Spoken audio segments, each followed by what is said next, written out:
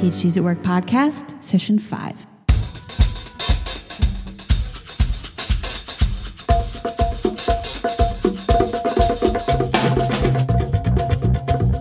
Hi, everyone. Welcome again to PhDs at Work, the podcast. I am Michelle Erickson, founder and your host, and today we're speaking with David Hartke. David was our Week in the Life guest blogger back in October, and he is a senior manager of engineering at LinkedIn. And this is, I think this is a great podcast. There's something for everyone here. It really doesn't matter what field you work in or you're interested in. There's some really good takeaways in terms of career management and progression. We speak a great deal about the recruiting process. Part of that is because on his Week in the Life, David spent a fair amount of time talking about the hiring process since his group is in a period of growth. And part of it is because he works on the machine learning jobs recommendation tool for LinkedIn. But regardless, we really spend a good amount of time looking at the recruiting process as a whole, what it looks like on the company side, some of the issues, challenges, and advantages of the introduction of technology to that process. And for those of you who are interested in data science as a career or moving into that field, David has some great tips for ways to break in. All of the information, links, references, etc. will be available in the show notes on our website. And now I'm just going to drop you into the middle of the conversation. This is, I had just asked David the question of how he thought about his career trajectory, whether it made sense, if it had all gone as planned, if the vision, looking in the rearview mirror was indeed indicative of the planning and thought that had gone into the process at the beginning of the journey. And this is what he had to say. They're all sort of haphazard, but they all make sense in retrospect. So I'm impulsive sometimes and will decide that I need to change and make changes, and they all worked out. I got lucky, so knock on wood. Is that what happened when you left as you say, you left your cushy academic job to join this, you became the third man on a 3-person startup? Was that an impulsive thing? Or, that's pretty big. No, that was a life choice because when I was a graduate student, I promised myself I would never be a slave to soft money. And because I also saw how people that were on soft money were treated poorly compared to people with tenure. And so when I ended up at Berkeley, I was on a soft money position. It's fine. A lot of people do that for their entire careers, but I knew that wasn't for me just because. So I'd made a pact with myself that after some period of time, I wasn't going to stay on a soft money type position. And then I didn't want to leave the Bay Area. And so I was I had this, 10-year plan, and I had made this promise to myself, and I didn't want to move, so I had to do something. Is soft money, for those of us who aren't in the sciences, is soft money grant-based funding? Yeah, so soft money position is where your entire salary is based on grants. So we write our own grants, and the people in my group have always been successful in getting new grants. So all of the people that I worked with in the past who stayed at the lab still have grants, but there's a little bit of stress involved, and there's also the idea that tenure allows you to a little bit of freedom in that you can switch research topics and go and work on unpopular stuff. And most people abuse it, but it also allows you. A lot of people abuse it, but it does allow you to be more exploratory and more risk-taking in your research. And when you're on a soft money, you have to be less exploratory and less risk-taking. So I just never wanted to be in that situation because it's not good for a free-spirited mind to where you have to think about your paycheck. So obviously, tenured professors still need to think about their paychecks. There's some perks involved in the sciences and having a grant. You don't have to work in the summers, and your course load's reduced. But at the end of the day, you can take risks that you can't take when you actually have to generate your paycheck by getting grants. Yeah, that's sort of the classic conundrum, right? Where you, at a certain point, you spend 50% of your time looking for funding and 50% of your time actually doing the work that was your goal in the first place. It can. Yeah. So it's funny. I just saw a bunch of my friends though that were still doing physics, and it kind of confirmed my decision to leave because I went to this wedding a couple weeks ago, and it was out on Long Island where I was doing the particle physics work, and they're still working on the same things and talking about the same problems. And I realized they've moved a little bit, but I couldn't still be doing that. I have to change. I have to do something new. And, I don't have the commitment to, work on the same problem for 30 years. So now do you view that specialization since you still follow it, do you view it more as a passion project than as a professional project? Oh, it's just fun to watch, right? So, my last experiment was IceCube, which was a neutrino telescope at the South Pole.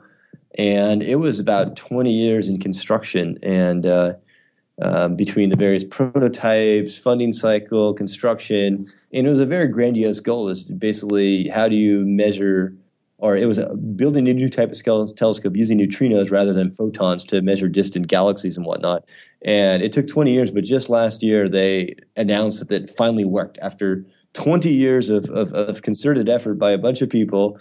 They finally found the first evidence of what they were looking for, and it was a pretty exciting moment. And I'm really happy for all my colleagues, and it was, a great monumental achievement. Probably not Nobel Prize worthy yet, but close. It's very exciting to watch that, especially when you worked on a small piece of it, and just to see your work come to fruition. That's lovely. Yeah. So I would really like to hear more about the work that you're doing today. And specifically, I thought it was so interesting to hear so much of your work around recruiting, which you did mention that it was an unusual week for you and that you spent an unusually high number of hours on recruiting. But I thought it was so interesting because often when people are on the other side and they're applying, it's this black box of mystery. No one really understands the decisions that go into it, or who sees what and at what stage, and you really demonstrated that it's a labor-intensive process on both sides of the aisle, and the recruiting process at LinkedIn sounds really interesting. It sounds a little progressive. Well, first of all, you have to understand that we are growing. So LinkedIn is lucky to be a growing business because people love our products, and we are expanding our engineering and data science workforce quite dramatically. So whenever you're in an expanding environment, you're going to spend a lot of time recruiting because you're not just doing attrition replacement, you're also growing your teams. And so that's why I think just the general steady state here is to be recruiting a lot. But it turns out that our little team is also having a bigger growth spurt. So we are having to devote more and more of our energies to the recruiting process. And the reason it is quite there's a lot of work is because it's not haphazard at all. They've come up with a very scientific process for recruiting here, and it's to ensure, first of all, that all of our hires are very high quality, and also that there's some consistency among the team. So, when I worked at the startup and we were recruiting, it was very haphazard, and so I remember my first hire. When I first became a manager, I had to hire my first two people. So I talked to the HR guy, and I'm like, and I was the only one doing this sort of work at that company. So I had no help, basically, in terms of no one could help me vet candidates, and no one really knew what I wanted to do. So I was creating from scratch, and I went to the HR guy, and I'm like, okay, I'm going to write a job ad, and let's do one regular position and one intern position. And we wrote some ads and posted them on Craigslist, and got a bunch of candidates, and I'd never seen resumes before. And then I brought some people in, and I didn't know what I was looking for. I didn't know it was going to be successful. I got really lucky. My first lesson was that the quality of the applicants for the intern position were much higher than the quality of the applicants for the experienced position. And I think that Really? there's some famous psychological effect that people tend to underestimate their skills. So it's just a very, but I forgot the name of the effect, but you'll have to look that up later. So anyway, so I did my first 2 hires, and it was a completely haphazard process. And I'm still working with the same 2 guys. So they really built the core of our team. So that was complete luck. But then we had a little bit of process around it. We'd have 2 or 3 people interview each candidate, and we had random questions, and it was just haphazard. But when you come to a company like LinkedIn, they have a very organized process where they have different stages, different types of recruiters have different roles in the process, reaching out to candidates, sourcing them. Then you have people, back-end recruiters that get candidates through the interview process. You have phone screens, you have on-sites, you have committees that review things. And the one nice thing is that since we all have to agree on a hire, that means that if we get a candidate here and they've gone through this process, then they're good enough to work anywhere in the company. So you do filter out a lot of good people because somebody's going to say, "Oh, I have a red flag," and those people are sometimes maybe unfairly rejected, but the people that get through are of sufficiently high quality. They have a good cultural match, and they tend to work out well. So I think this process here, although it does take a lot of work, actually benefits the company quite a bit. Yeah, I've heard of these kinds of interview processes that require unanimous yeses across the board are quite well known. You must go through a very high number of candidates to land even one with that process. It's not a unanimous yes, so it's not like the fraternity system with the one black ball. But there's various stages, right? So by the time they get on site, they're usually pretty good, and that's where it's very labor intensive. So I think I just got out of an interview. That's why I couldn't do this an hour ago, and I think it was like his 6th or 7th interview of the day, and he, and then sometimes we have 2 interviewers, so it's up to 10 people per candidate each time they come in. So, and then it doesn't have to be unanimous, but there has to be a good consensus.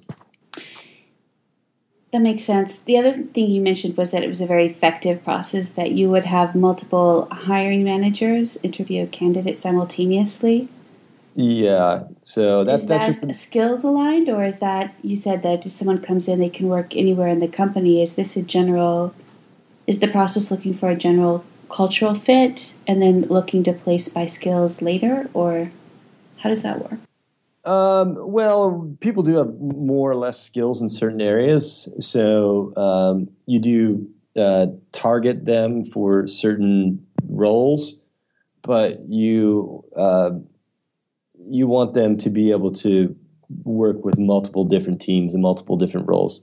Like I said, a lot of people, if you do one thing for a couple of years, you want to do something else. You want to hire people that want to do something else after a couple of years. So you don't want to hire narrowly focused people that only want to do one thing for the rest of their career. You want people that have enough intellectual curiosity to try to go do something new where they don't have skills. So sometimes you do your best work when you don't really know what's been done before. So it's often fun to take people and put them in new roles where they don't have any experience or background, and they'll come up with creative solutions. A lot of people have tried before, but they'll come up with a creative solution that no one's tried before. So there's a fine line between hiring people that are too experienced in a particular domain and hiring people that have no experience in a particular domain. Yes, naivety can be very, very powerful, especially when you're trying to get something done that there's been a lot of resistance around for a long time. Yeah, and one thing, I'm a little biased since I'm not a computer scientist, and I'm working with a bunch of computer scientists, so I tend to look at people that have more diverse backgrounds and rate them a little higher, probably unfairly. But this is, I think, true. There's some research about this. There's a interesting paper from Northwestern about how elite firms hire, and Goldman Sachs of the world. And they tend to hire from the top 4 Ivy League firms. So if you want to get hired at Goldman Sachs, you better go to Princeton, Yale, Harvard, or I'm not sure what the fourth one is. I don't know if it's Stanford, but there's a top 4 schools they hire from. But there's a few people at Goldman Sachs that actually came from Rutgers or a school like that. And those people, when they're reviewing candidates, tend to select people that have non-traditional backgrounds like themselves. And so it's kind of a crapshoot when you're applying at Goldman Sachs, whether you wind up in the pile to be reviewed by the Harvard grad or the pile to be reviewed by the Rutgers grad. But it's, each of us brings our own biases sometimes. And but that's why it's nice to have a lot of different people looking at these people, at the candidates, so that you don't let anyone's bias prevent you from seeing good candidates. LinkedIn, it's LinkedIn, right? At this point, it's really the place where you have to be if you want to be a professional and network among professionals. And increasingly, it's where so many firms are recruiting from. You're doing this relevance matching system where you match people with jobs that are open based on their profiles and their skill sets. What does that look like on the back end? Yeah, we're just a sort of a matchmaking platform in this context. So our role is to I think my role is I try to show people jobs where they will have the greatest chance of success in their careers. And whether or not they choose to apply to them is up to them. So I'm not actually, we're not actually part of the recruiting process. Once you apply, it's a whole different ballgame, but we want to surface connections that you may not normally see. So a lot of people, either recruiters looking for candidates or candidates looking for jobs, are a little bit too narrow focused in what they look for. So the nice thing about an algorithmic approach is that we can see people have been successful in the past when they've made this particular career transition. So we have this treasure trove of data about people's professional profiles. We see which jobs people apply to. We see to a certain extent whether or not they're successful in those applications. So based on that particular data, we can use modern tools of data mining and machine learning to see what are the hidden patterns that predict success when looking for a new job, applying for a new job, and also, we hope that we can guide you into a better career. You may not have looked for a job with a company in a different industry, but we may recommend that job. You take that, and that broadens your knowledge, your experience level, and hopefully it drives you towards a better career. So that's our goal with the recommendation platforms. These are just recommendations. So we have, in terms of the job seeker, we have recommendations, which are we send emails, Jimby emails, jobs you may be interested in, or if you go to the jobs tab on the LinkedIn.com, those are recommendations. We also allow you to search specifically for jobs. So sometimes our recommendations don't actually work. For instance, let's say I decided today I am no longer interested in doing machine learning and data mining, but instead I want to start a restaurant or go work at a restaurant. A recommendation algorithm is not able to do that. I would actually need to explicitly go out and search for those jobs and type in keywords. So there's a limited scope to what we can do. My philosophy is that with both, recommending jobs to candidates and recommending candidates to companies, is that this is a hard game. You don't have time to go out and read every single job posting that comes out there. And, I think there are 5 million job postings in the United States alone that are on the internet. You don't have time to read all 5 million. So there is a transition that's going to happen where recommendation platforms and matching services like the one that we have are becoming more and more important in the labor market. And I think we're lucky in that people trust our product, and we have a good product. So like you said, it is used by a lot of people, but we have to be constantly on guard to make sure that the platform works for everybody. Otherwise, there will be a competitor that will come in and take our prominent role. Yeah, I loved you have this great quote in your Week in the Life where you say, "I don't think I should have to find my next job. The next job should find me." Yeah, that's absolutely true. It's it's there's just too much. Like I said, when you're actually actively looking for a job, it's a great emotional investment. So I've been there where I need to get a job, and it really, really is not good. But a lot of people are, you should go read the LinkedIn founder, Reid Hoffman, has a book, The Startup of You, and it's about how you should approach your career and think of yourself as a startup. And you should think of, he has plan A, plan B, and plan, I think it's X. And plan A is what you're doing now. Plan B is what you want to be doing next.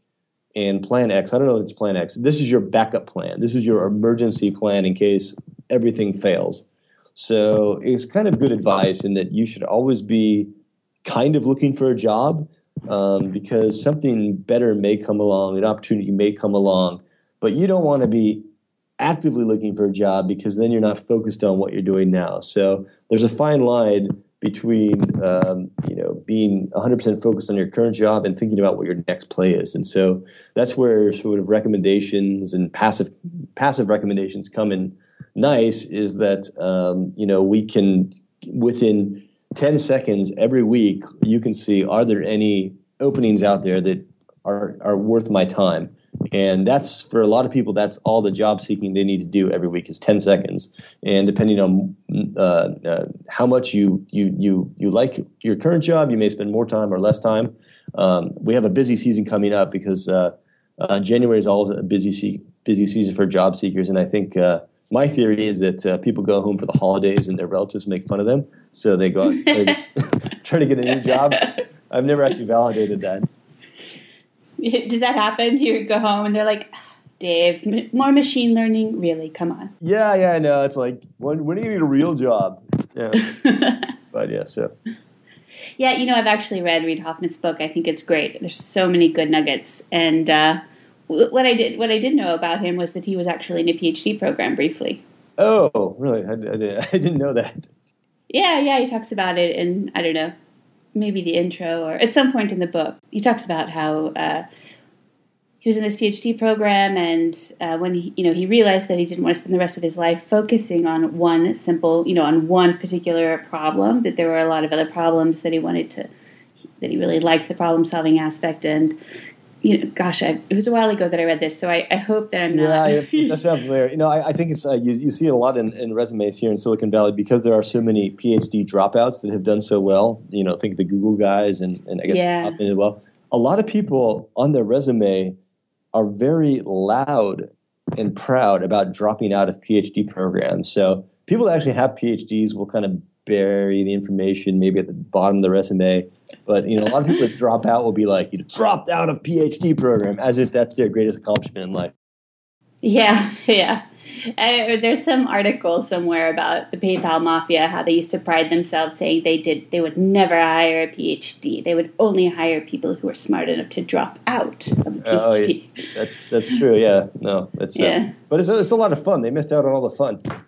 Well, I suppose it depends on your program, Yeah, so I'm reasonably certain that I'm remembering this correctly. I think you are. Probably go back and double check it. But he talked about, how he thought that this ability to hold complexity in his head would be a great asset as he transitioned out and looked for employment outside. And in fact, it was the complete opposite, that people were not interested. They were looking for hard and fast experience and core skills. And it was a bit of a rude awakening. Yeah, but for what we do, though, in some of these data mining problems, they take a long time, and you need to be able to establish a goal and work on it for months at a time, often, before you see any payoff. So a lot of the problems that we're doing here really do take sort of dedication to doing something well over a long period of time, and that's why we do hire a lot of PhDs is because they're really trained to do that. Take some problem that's really hard, that's going to take them many months, plan their time, work diligently, and then the payoff may not come for 3 to 6 months. And so it's a hard way to work. And also, a lot of the problems we do are very open-ended, which is, if you're doing a model, if you're doing a predictive model or let's say our matching model. We can always make it better, and you have to decide on a daily basis: do I work to make it better, or is it worth my time to make it better? What strategies can I do? How much improvement will they give me? But there is no right answer. You're never, ever done when you're doing some of these machine learning recommendation models. They can always get better. So it's time management. It's a hard part of what we do. Is that time management question influenced around things like revenue generation or KPIs? Are those part of the decision-making process, or is it purely, it almost feels academic in nature where you say, is this good enough? Should I stop here? Or do you have external influences? You have measurables. So we like I mentioned in one of the posts, we have a very sophisticated testing framework. And so we do have measurable deliverables, but we don't have, my team doesn't have any sort of specific goals on we must generate X billion page views this month. They're not that way. We do say, we want to improve by 10% in terms of page views or views, or let's say applications per job impression. How do we get there? And there's many different strategies we can take to do that. Some of them are quicker than others, but we do have a pretty good culture of basic research versus actual business metrics. We do try to publish a lot.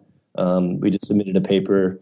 Me and one of my colleagues submitted a paper, and that's fun stuff. So it's encouraged that we innovate, we publish, we patent some of the fun stuff that you get to do when you're an academic. But you can't work on problems that take 2 years to solve because there are demands placed on you by shareholders and public markets. So you have to pick problems that can be solved in 6-month time scales, not 2-year time scales. Yeah, it sounds like you found a really nice medium though between this the things that are nice about academia, which is the chance to really investigate a problem in depth with nuance. And then, on the other hand, this ability to produce something and put it out in the world and see how it benefits a larger population and gets results. Sounds like you've got a really nice balance of those two elements. Yeah, I mean, that's why data science, which is sort of the field I consider myself, although I'm not officially classified as a data scientist anymore, but it's pretty popular. We have a lot of people coming from various backgrounds, neuroscience, computer science, obviously, physics, statistics. They're getting into this field because, a lot of the models and the math, the stuff that we love is the same, but we're solving real world problems, what's the best job match, or, what are the best products to recommend, or what's the best content to recommend, or, what's the next movie I'm going to watch. These are, real world problems that have real world impact on people. So it's, taking the things we love, the math and the esoteric nature, but then applying them to real world problems. That's why I think data science is a pretty popular profession. It's for the first time last year. I was trying to hire somebody, and he had an offer from Wall Street to work as a quant, and an offer to come work as a data scientist, and he chose to be a data scientist. And that tie never went in favor of data science before. People always wanted to be a quant on Wall Street because that's where the big bucks are. But I think they lock you in a dark room in the back of the office. No one wants to be a quant. Oh my God, yeah, but that used to be what everyone wanted to do. So I have a bunch of friends who went down that path. But now I think people realize that some of the stuff we're doing here is really kind of cool, and it's making an impact in people's lives. Yeah, it seems like there's this interesting moment happening also, and I don't know, I could be exaggerating this, but when you think about the impact of technology, and here I'm thinking about it as it's applied to sort of job search, job matching specifically, there's this huge argument in HR circles that the hiring process is broken, and a lot of the finger pointing, there's a lot of fingers being pointed in a lot of different directions, but one of the primary places is in the technology that's been implemented to weed out resumes early on before they ever reach a recruiter or they ever reach a hiring manager. That the technology is not it's not nimble enough, it's not nuanced enough. I suppose any technology is only the byproduct of those who are creating it. So maybe it's the thought process, but the technology has actually hurt the ability to find good candidates and place them. And it sounds like with data science and machine learning, we're starting to see that a turn in the corner where finally there's an ability to gather more information, to have greater nuance, to produce better results that theoretically, I would guess, are programmed to overcome human bias. I don't know. Do you think that's have I gone too far in my hypothesizing? So it's funny you bring this up. So the main proponent of this theory is a guy named Peter Capelli from Wharton, and he wrote a book called Why Good People Can't Get Jobs. And it's a short book. I recommend everyone read it. In fact, every time I hire somebody now, I send them that book on Amazon before they start, because I want everyone to read that book. And it is an indictment of technology in the recruiting space. And his basic hypothesis is that these tools that we've built, he mostly blames what are known as applicant tracking systems. These tools have prevented a lot of really good people from getting an interview or getting their foot in the door at all. And what happens a lot of times is that people will do Boolean queries on their applicant pool and look for someone that has every single skill that's listed in the position. They'll find they have nobody, and then they'll complain and say, there's nobody good. But there are a bunch of good people that may be missing a skill. They may have forgotten to write it down, things like that. So he has this theory that by the time you apply every required skill to every applicant, you get 0 applicants. And this is actually true. If you measure it, if you take any job out there, except for the most basic job, and look at all the required skills and calculate the number of people in the world that have all those required skills, the answer is always 0. So this is just people using the tool wrong. They're using the tool as it should not be used. It's, finding good people is not a database query. It takes some ingenuity. And the big problem is, part of the problem that he identifies in his book, and which is also a problem, is that during the Great Recession, the first thing that got cut was the HR department, especially the people in HR responsible for hiring. And it used to be that each firm had their own set of people that did recruiting for them, that knew their business, that knew their industry, and that knew what good people look like for their industry, or what good entry-level candidates that could grow into good people look like. When we had the Great Recession, everyone laid off their HR departments. And after the Great Recession, a lot of people never hired the HR departments back, and they started relying more on technology or rely on outsourcing firms that do resume screening for you. And you lost that expertise, that sort of human touch that used to make the whole system work. So the question is whether or not machine learning recommendations, stuff that we're doing, can actually replace that human touch. I don't know. It could be a good tool, and we try to build our tools to think more like a human.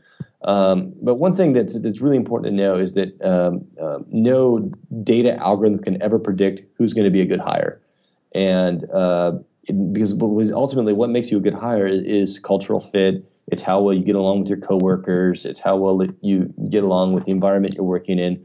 These things have been scientifically proven to be the most important factor in whether or not you do well. And this is something we can't measure using advanced machine learning models. I just saw a talk by the chief scientist of Guild, and she talked about the best predictor of software engineer success was whether they're endogenously motivated. Some people are motivated exogenously by external forces, but some people have inner drive. And that is what ultimately makes you successful in certain job functions. But you can't measure that using algorithms. So that's something that you need still the human touch in the hiring process. It's nice to hear someone who is working in that space advocate for the. It's nice to hear someone advocating for that human touch. Yeah. So our job is only to make it easier for you to identify the people that you should be talking to. And the problem with the whole. It used to be when I was a kid, if you want to apply for a job, you had to print out your resume, and you had to print out that expensive paper. It cost like 10 cents per resume, and then you had to mail it in. So I think stamps were like 28 cents. So this was like 38 cents in an hour per resume. And so people didn't apply to too many jobs, and so each resume got read carefully because you didn't get too many in the mail. And then the electronic application started, which is actually a good thing because it allows you to get a more diverse set of candidates. But that meant for a single opening, you would get more and more resumes, and eventually you needed to resort to some sort of technological solution to read those resumes for you because it's not humanly possible to read all those resumes. But this has also happened in another context in our lives times, and they're also dealing with problems. If you think about college applications, when I was a kid, we had to fill out paper college applications, and they made you write an essay for every single college. So it was a different essay for every single college. So I think when I applied to school, it was University of California and maybe 2 other schools, because it was painful to apply to a college. But then they introduced something called the Common Application, and they introduced the single essay in the Common Application. So all you had to do was check the box and borrow $100 from your parents, and you could apply to any college. So I think the median number of applications per student has gone from like 6 to 20. I'm just making. I think the numbers are in those ballpark. And so now these universities are dealing with this onslaught of applications. And I'm on the alumni interview committee for Duke. And in the 10 years that I've been doing that, the number of interviews we have to do has gone up by something like a factor of 5. Because 5 times as many people apply now than they did 10 years ago. Because before there was sort of a self-selection and sort of a higher expense to apply. And so now you're just flooded with applications, and it makes the whole process more difficult. And colleges are actually changing how they sift through and read the applications. They are some colleges are no longer interviewing every candidate because of just the onslaught. So technology makes things better in some ways, but it also makes things worse in that you get rid of some of the self-selection that used to be involved when before everything became so easy. Are these universities implementing similar systems to those that you're creating at LinkedIn that create some kind of profile matching process between candidates and the current university population or desired population? I have not heard of anyone who's done that yet, but they may not advertise if they do. So it's so you'll have to go. I suppose that could be fairly contentious, actually. Yeah, so it's a school like Stanford probably gets 100,000 applications now. So do all of them get read with the same level of interest? I don't know. Huh. Well, it sounds like if someone is in a field that uses a lot of statistics and math and model building, and they want to make a transition out similar to what you did, that maybe walking over to the admissions office and volunteering a few hours to think about ways of parsing applications might be a really interesting way to get some early experience on campus. I don't know, but yeah. So no, it's the other context I use of where the race between technology and the ability of humans to process data, it's a struggle. Yeah, well, there's that similar one, which is there's this. It feels like the law is always lagging behind what technology is doing next, right? Yeah, exactly. It's kind of exactly true. Similar thing. Yeah. Do you have any quick advice for those who want to move into the data science field? Maybe they are still at the university, either as a graduate student or on faculty, or perhaps it's just someone looking to make a change and they're in a tangential field. Do you have any advice on what steps they should take to make themselves more interesting and worth a second look to someone like you who's hiring in this space? Yeah, it's changed. I started doing this about 7 years ago, and back then they had just invented the term data science, and so it was rather easy for me to transition because there weren't any people that actually had that on their resume. Now it's a little more of a profession because it's been recognized as a recognized as a growth profession. So people have or they have better resumes now. So there are some things you could do, though. Obviously, the best thing you could do is to do some. There's a tool called GitHub where you can share code. So if you're doing any cool work in data science, either as coursework or as work, hobby work, or even work in other fields, you can share it on GitHub, and then you can show off the kind of work you do. There's also something called Kaggle, Kaggle, which is data science competitions.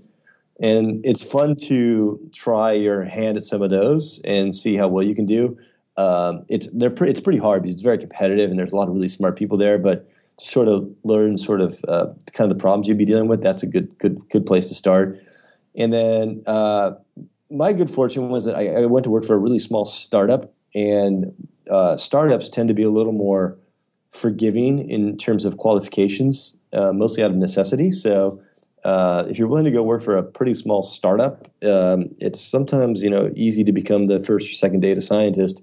Obviously, you don't have anyone to learn from in that case, but you also have a lot of freedom to sort of explore and teach yourself on the job. It's one of those high risk, high reward scenarios. Well, yes and no. I mean, there's risk. I mean, they fail, but it's sometimes you don't want to take the most stable job. You want to take the job that makes you best for your next job. And a lot of times, if you have a very non-standard background, that's the way to go, because you can get in and show your chops and demonstrate value in a sort of corporate setting. The biggest challenge that biggest hesitancy people have for hiring people out of labs, academic labs, is whether or not they can finish, and whether or not they can finish a project in the time scales that we need. So if you get out in the real and go work at a startup, and the startup launches something, even if the product fails, you can point at it and say, hey, I started that from scratch, I finished that, and it's pretty good. So that's going to make you marketable in the future. That's very good. That's great. Thank you. Any we're at our time marker, but do you have any last words or last thoughts or anything you wanted to share that we haven't covered? Yeah, I mean, if you do want to work in data science, shoot me an email and apply for a job. As I mentioned, we're always recruiting, so that's the one thing. So yeah. Other than that, no, it was fun. I think it was good to do this exercise this week because it made me look at how I spend my time, and are my time investments paying off? And it's nice to take 1 week out of your life, even if it's not a normal week, and sort of keep track of what you do and say, how does what I do on a daily basis help me get to my goals in 6 months or 5 years, or help my team get to their goals? And so I think it's a good exercise. So anyone who you approach in the future, you should, play this back for them and say, this is good for me, because it's a good way to reflect on how you work and what you do and what's important and what's not. That is so true. I think in general, it's part of that larger goal setting process. And how did your week come out? Were you happy with how you saw your time being spent? Did you make adjustments, or did you feel pretty good about it? No, it was fine. That was a good week. Some weeks are better than others. Yeah, some weeks are better than others. It was a good week. This week has been a better week than that week, but it's okay. So, well, I'm sorry we missed it. We'll catch up with you in a year, and maybe you'll fill us in on how you've modified that weekly plan since then. David, thank you so much. I really appreciate your time. Great talking to you, and thanks. Thanks again to David Hartke for taking the time to share his week in the life with us, and for taking even more time to speak with us here on the podcast and share his insights on the recruiting process. And thanks to you, our listeners and readers in our network. And especially thanks to those of you who've written with feedback and left reviews on iTunes. It means a lot. There's a lot of work that goes into producing this podcast, to producing the website. Everyone who writes is volunteering their time and effort. And It's incredibly helpful and really wonderful when you take the time to let us know how we're doing. Thank you. Before we close, I just want to let you know about 2 events we have upcoming this week and next. This Wednesday, November 5th in San Francisco. Next Thursday, November 13th in New York City. If you're in either one of these locations, head over to our website, phsatwork.com, and RSVP. You'll have a great time, I promise. And that's a wrap for today. Thanks again, everyone. We'll see you here next time, and have a great week ahead.